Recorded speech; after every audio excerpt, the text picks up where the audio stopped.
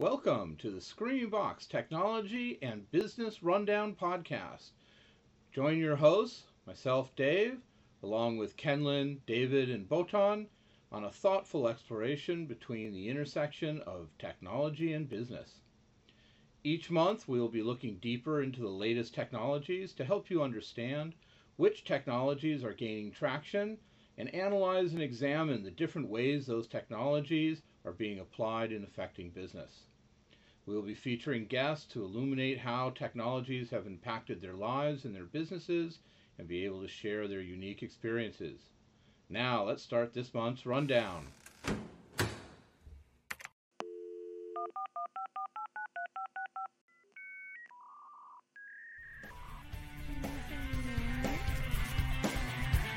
Can you hear me now?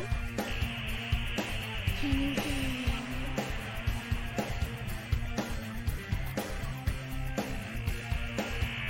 Screaming Box Technology and Business Rundown. I have a question.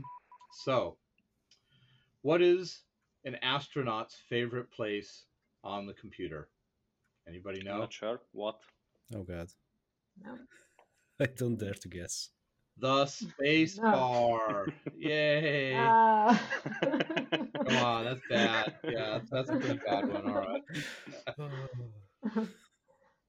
All right. Well, I guess we can start a little bit. Our topic for today, at least the main topic for today, is going to be the silicon shortage and how this silicon shortage affects a business, technology, and all types of things in our pandemic or post-pandemic life that will be coming up. But we definitely have a silicon shortage. Probably the most obvious news of the week has been that several of the automakers are shutting down some of the production lines because they're not able to get a lot of the chips they need for a lot of the stuff they've integrated into the cars.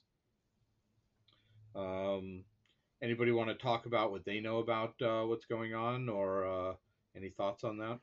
Silicon shortage has affected me dearly, personally. And I think it affected me in the same way that many people have been affected by this.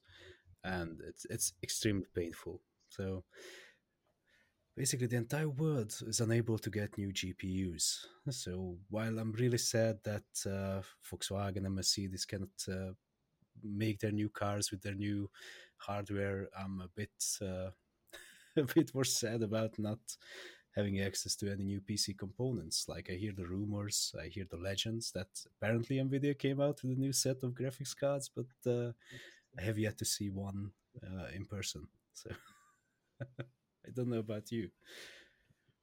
Yeah, I was in that industry for a long time. I did 15 years in the gaming industry and helped put together graphics cards with XFX and Avid and other computer companies. The idea that you can't buy graphics cards because they don't have enough of them, that's really kind of a first. Never heard that in the industry before. But the newest graphic card, they're selling it to everybody who has a PC and is a PC gamer because they need to get the frame per second up. But yeah, that could be a really interesting effect on the gaming industry. Yeah. Actually, one thing that was really interesting about I learned recently was that the reason for that shortage is partially driven by the cryptocurrency and Bitcoin mining because they need like the faster processors they can have, like the more Bitcoin they can get. So they've actually started to build in like slowing down the cards so that people from the cryptocurrency aren't buying up these gaming cards. So The cryptocurrency market fluctuates, right? So when the prices go down, there's not as many people mining. And then when the prices go up, everyone buys graphics cards to mine because the graphics cards actually produce a slightly better result when you stack them and do the mining using the GPUs as the processing part. and they have software that basically runs on the server or the PC. So they actually have motherboards with like 8 graphics card slots on them, and they stack 8 graphics card slots on the PC, and they're basically processing Bitcoin with all the graphics cards, not actually the CPU. Um, so yeah, and I know that Bitcoin and all those had dramatic increases in the last 4 to 5 Mm-hmm. months. So probably there's a bunch of miners out there who are buying 20, 30 graphic cards at a time, or Mm-hmm. hundreds of graphic cards at a time if they're a mining office with 100 wish, miners but in it. as a miner myself, I cannot get a single GPU, so it's been impossible for Yeah. everybody. I looked at the mining business like 2 years ago and just said the electricity wasn't worth it. Yep, true. But maybe that's now different with the prices. But you know, I mean, I hear that in China, electricity is free for GPU mining for some reason. Well, actually, a whole I industry don't know built why on or how. mining. I mean, there are warehouses where they are doing crypto mining, and I think that's why you, as a single person, can profit from it. well, that's definitely one industry that's going to be affected. So gaming and Bitcoin mining from the silicon shortage.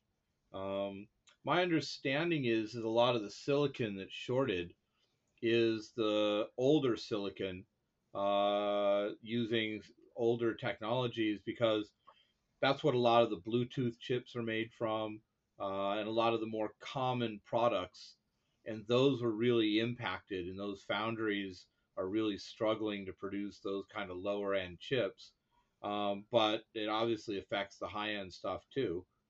Um, but that's one of the things that we've noticed, and the other is obviously shipping.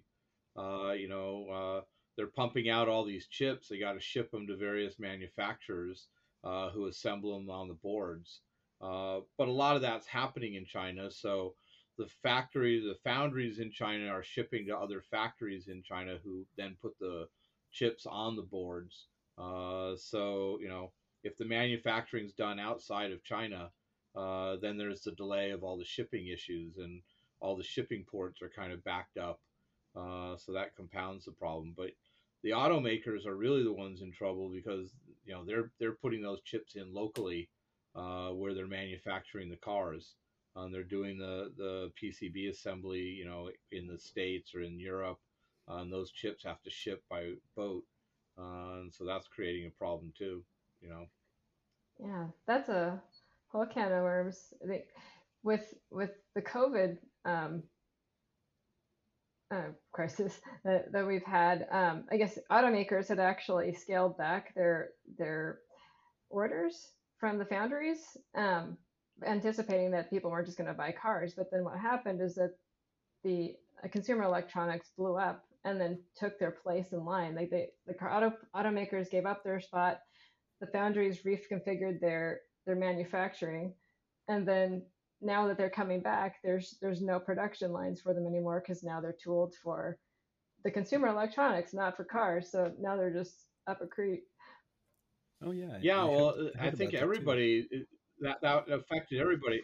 I know in the bike industry and the health and fitness industry, last April, they were all predicting doom and gloom, and so they canceled a lot of orders for Fitbit watches, Garmin watches, all those kind of things that are used for fitness and cycling.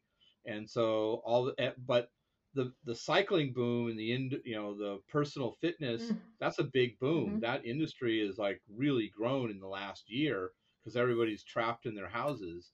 And so all those products that again use these kind of more common chips and lower grade technologies than the latest GPU or latest CPUs, they're all struggling. So auto, health and fitness, medical, all those now want those chips. So they can't build the factories fast enough, right?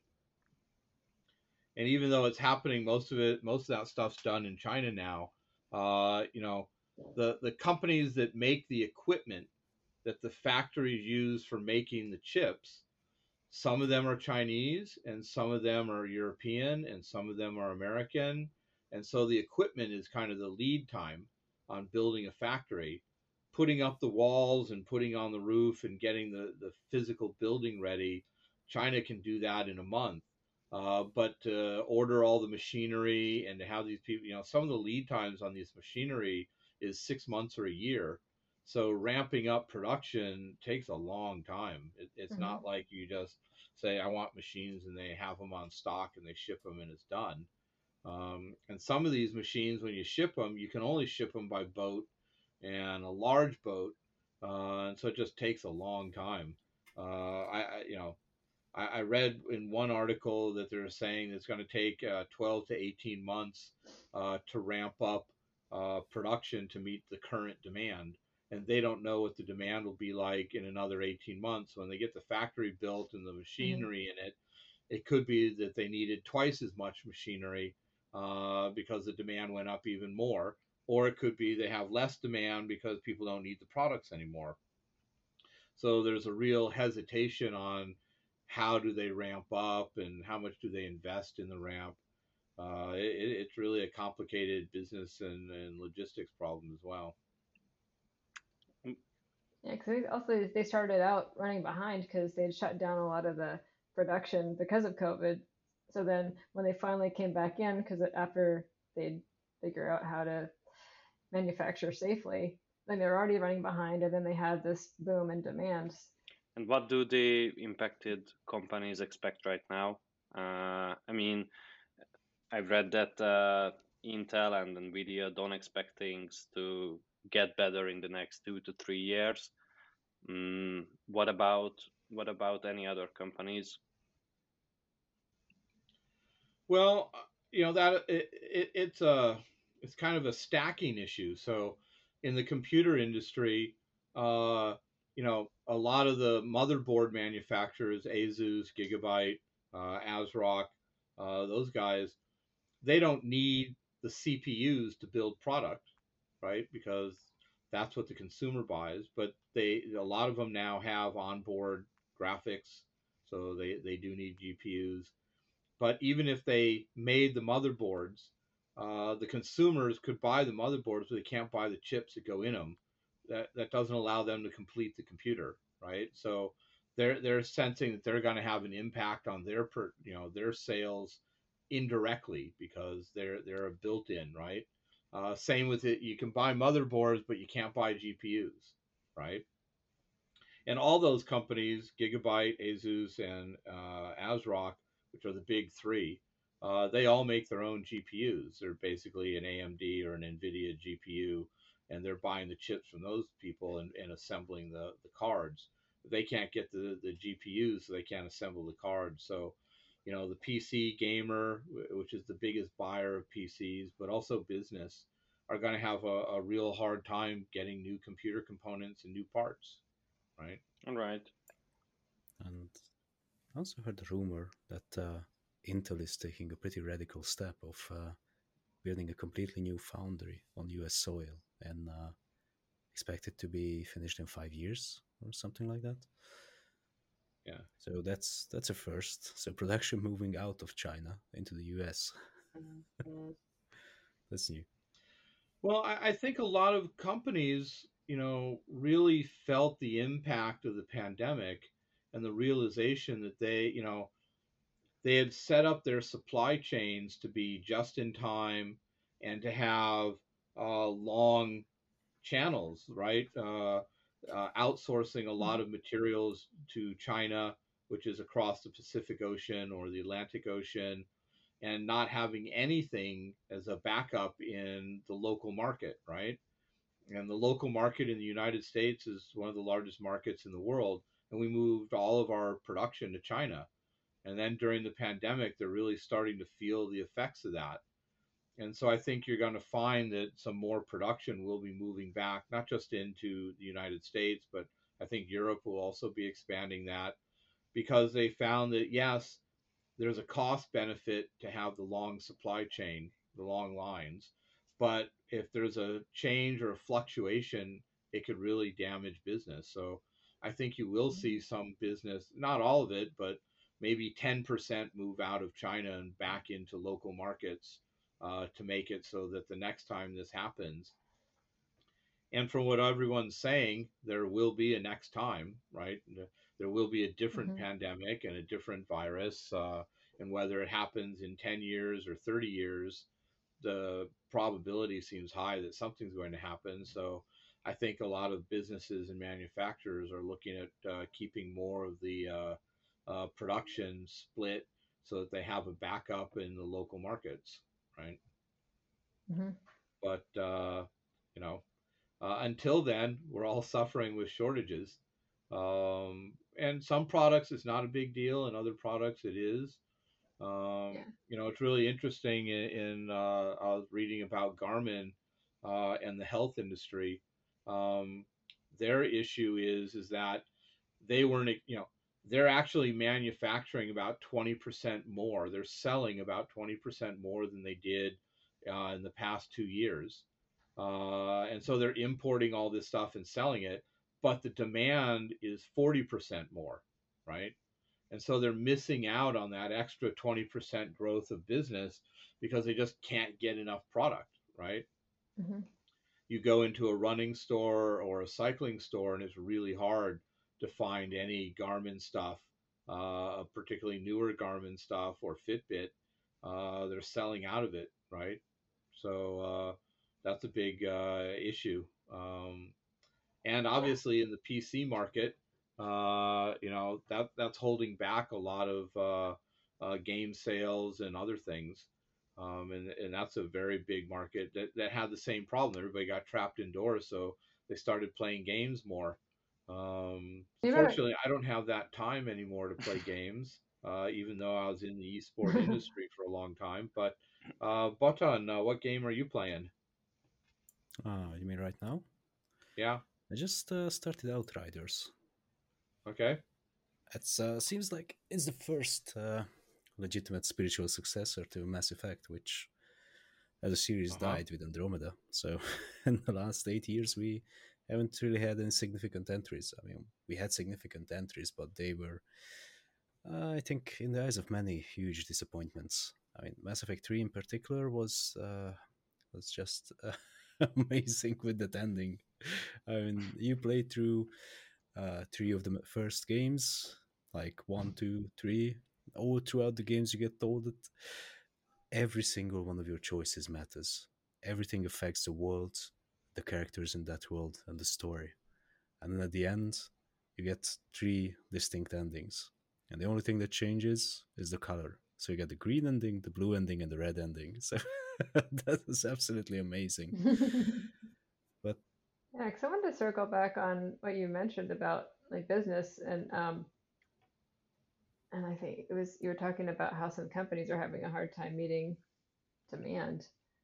Because you brought up Apple, and I think that one's a really fascinating one just because now like they actually can't make their promises or make their keep their competitive advantage. Like it's actually well, they're gonna always be competitive, but there's some things that like new features and stuff they cannot release because of the silicon shortage. I think that's like for example, like the mini LEDs, like things are gonna get delayed or they can't build things in to meet their roadmap that they were planning on releasing for 2021 in the same way they would have without the shortage.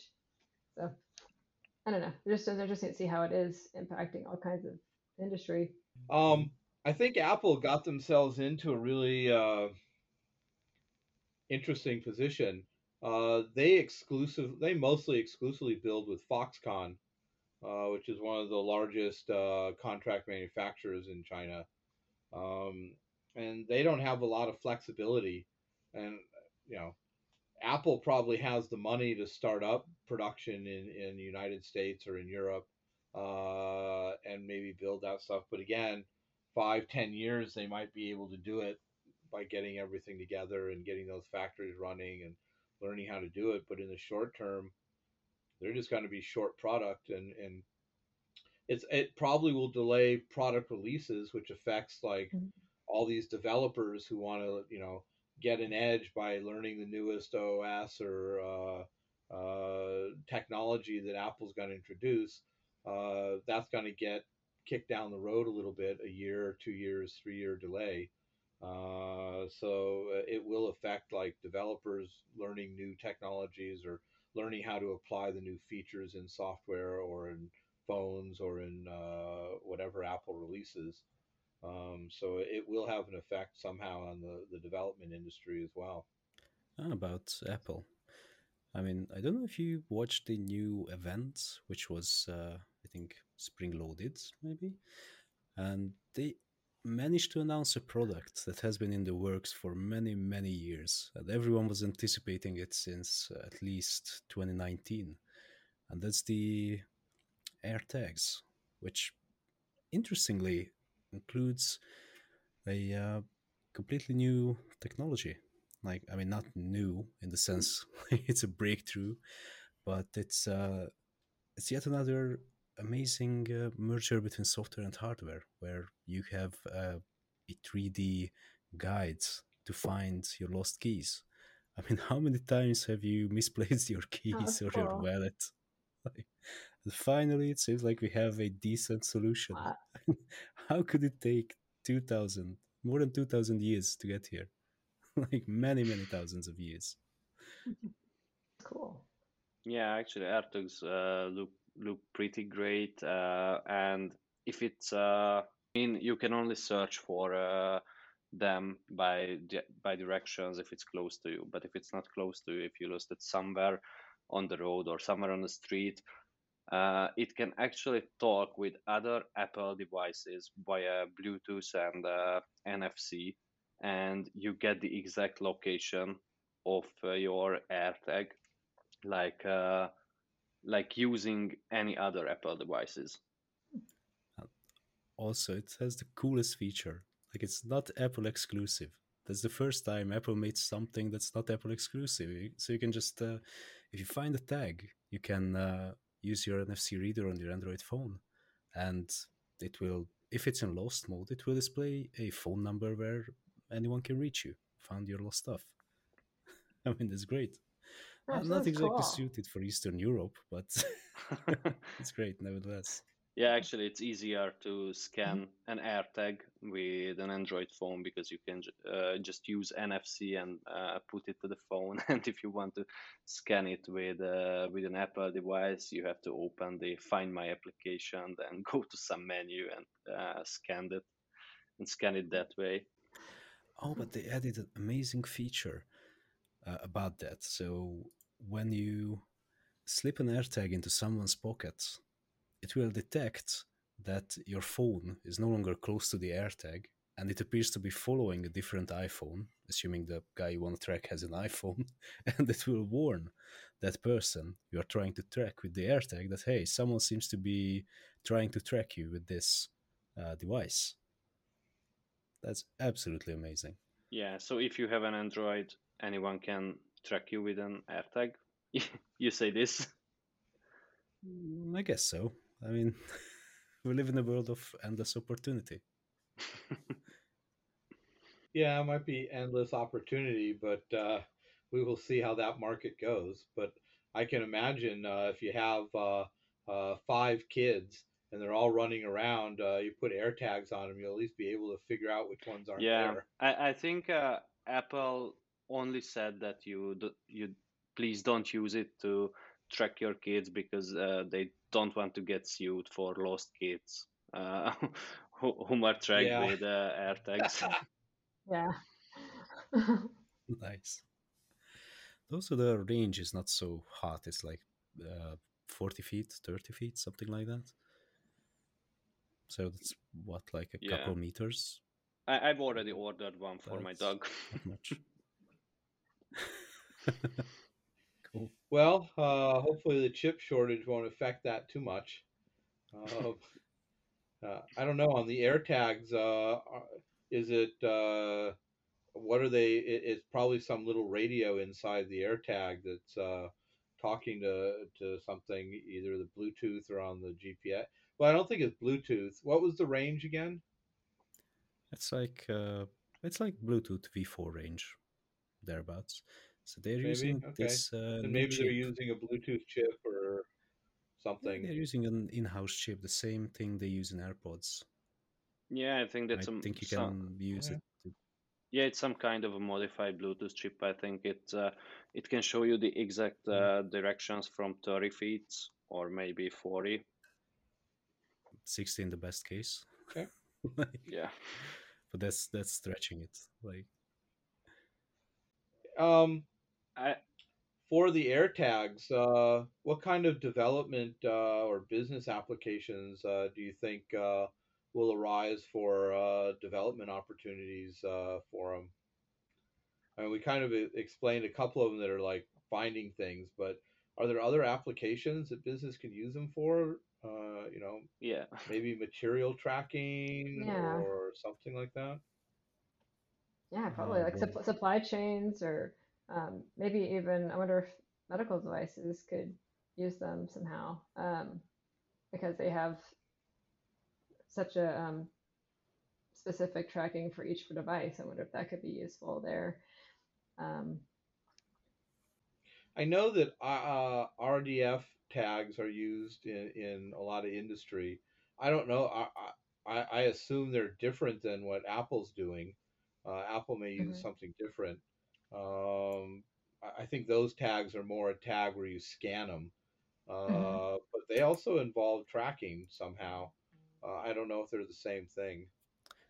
oh well, as far as I know, RFID is usually a passive thing, whereas the AirTag is an active sort of thing. So even though it doesn't have Mm. GPS, it can communicate its ID and try to find other devices in range. So they have this sort of net where if you put it in lost mode and someone walks by it, it can update the location via GPS from the phone. So with RFID, you couldn't really do that. I mean, technically it would be possible, but Mhm. it would be very difficult to carry a device that constantly reads RFID codes off of everything. Like then, at that point, you're basically walking around Yeah. with a credit card skimmer. So Mhm. So maybe just we turn go it to on a to the Temple next podcast. topic. We were talking about Apple AirTags, but uh, we can segue into our next topic, which is about facial recognition. Um, and we can kind of have a conversation about life in facial recognition land. Because even with things like AirTags and other things, security is going to start becoming more and more of an issue as you get more devices that allow people to access Mhm. technology. Uh, I think it's even going to come up in the automobile industry that the only way you could use the electronics in the car, and even with electric cars, you don't need keys and other things. Facial recognition may come into play there, right?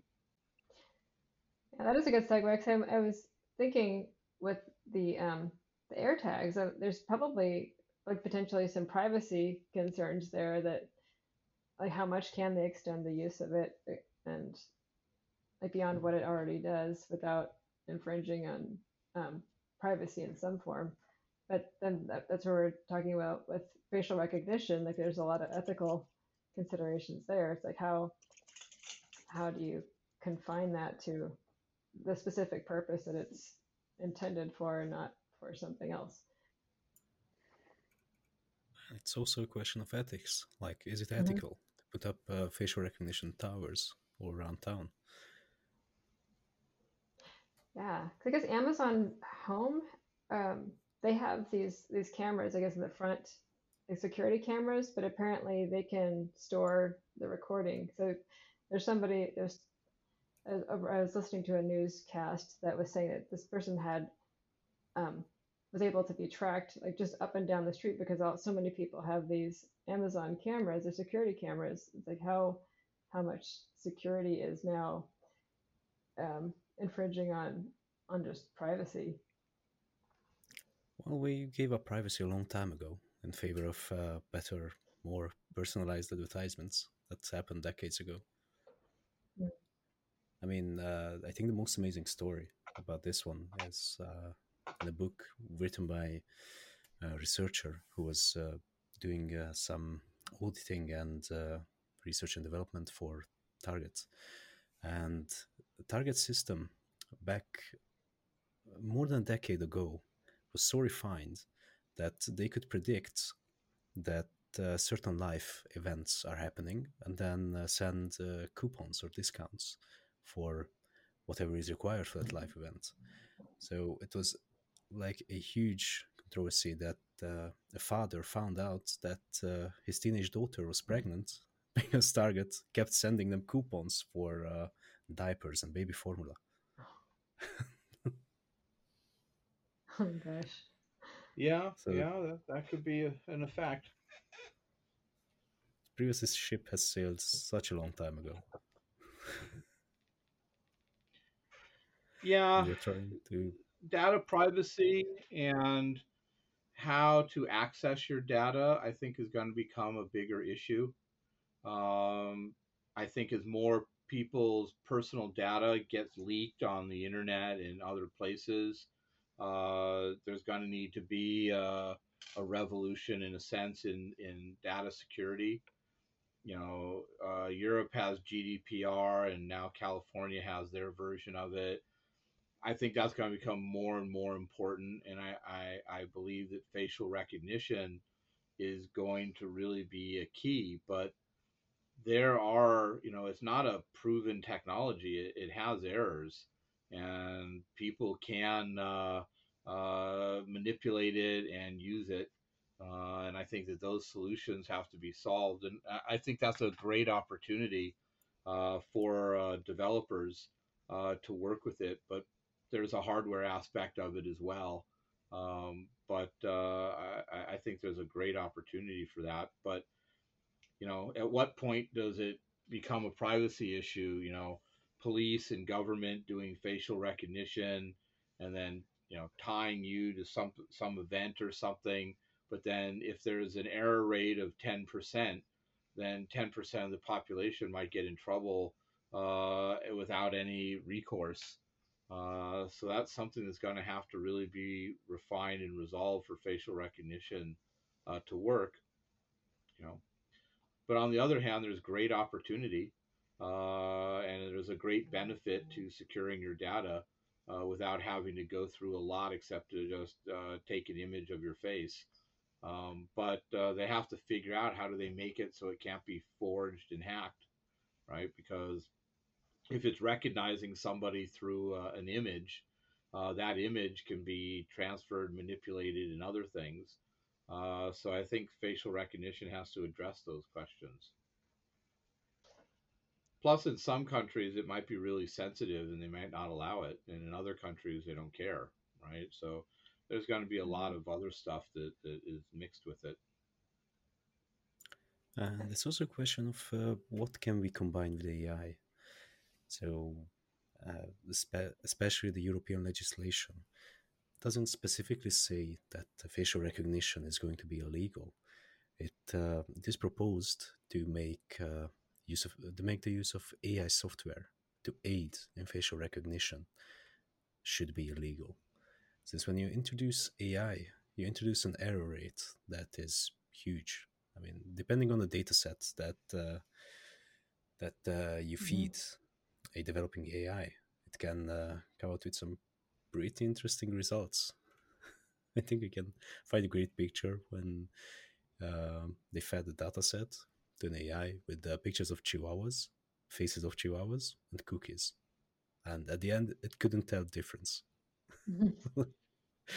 until many, many training cycles. Yeah, it's, facial recognition, the advantage of facial recognition is everyone's face is unique.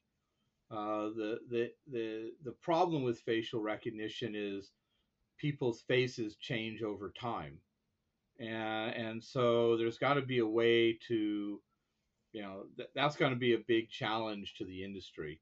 Um, so probably the applications for facial recognition in the beginning are going to be more simplified and orientated around access. But even that's still they're gonna have to solve the question about how do they make sure that that access is given to the right person and that somebody isn't hacking into something, right? Because you've all seen those movies like with the eye scanners where they, kill the guard and take his eyeball out and stick it in front of the scanner, Yeah. Yeah. right? Well, I mean, with Yeah. facial recognition, they may be able to do the same thing, or something similar, same concept, right? So we're gonna have to figure that one out, right? It's an interesting question with biometrics. So this has been a debate for as long as I can remember. Like, how do you tell if the person you're trying to authorize for entry is alive or not? So in the case of fingerprint sensors, this is usually done by measuring heat and pull and pulse, like these two things. And I think with the eyes, I'm not sure how it's done. Maybe it's a pupillary response, but I'm not entirely sure. Facial recognition, it should be relatively simple. I mean, the solution that we've seen hit the market is just eye tracking. So if you are actually looking at the device, then it's able to be unlocked or authorized. Well, we will see where this future goes. All right. Well, that was fun. Well, thank you very much for taking this journey with us. Join us for our next exciting exploration of technology and business on the first week of every month and for our next podcast. Please subscribe, like, and follow us on whichever platform you are listening or watching us on. We hope you enjoyed this podcast, and please let us know any subjects, topics, or anything else you'd like us to discuss in the next podcast on the comment sections or in a Twitter DM. Till next month, please stay happy and healthy.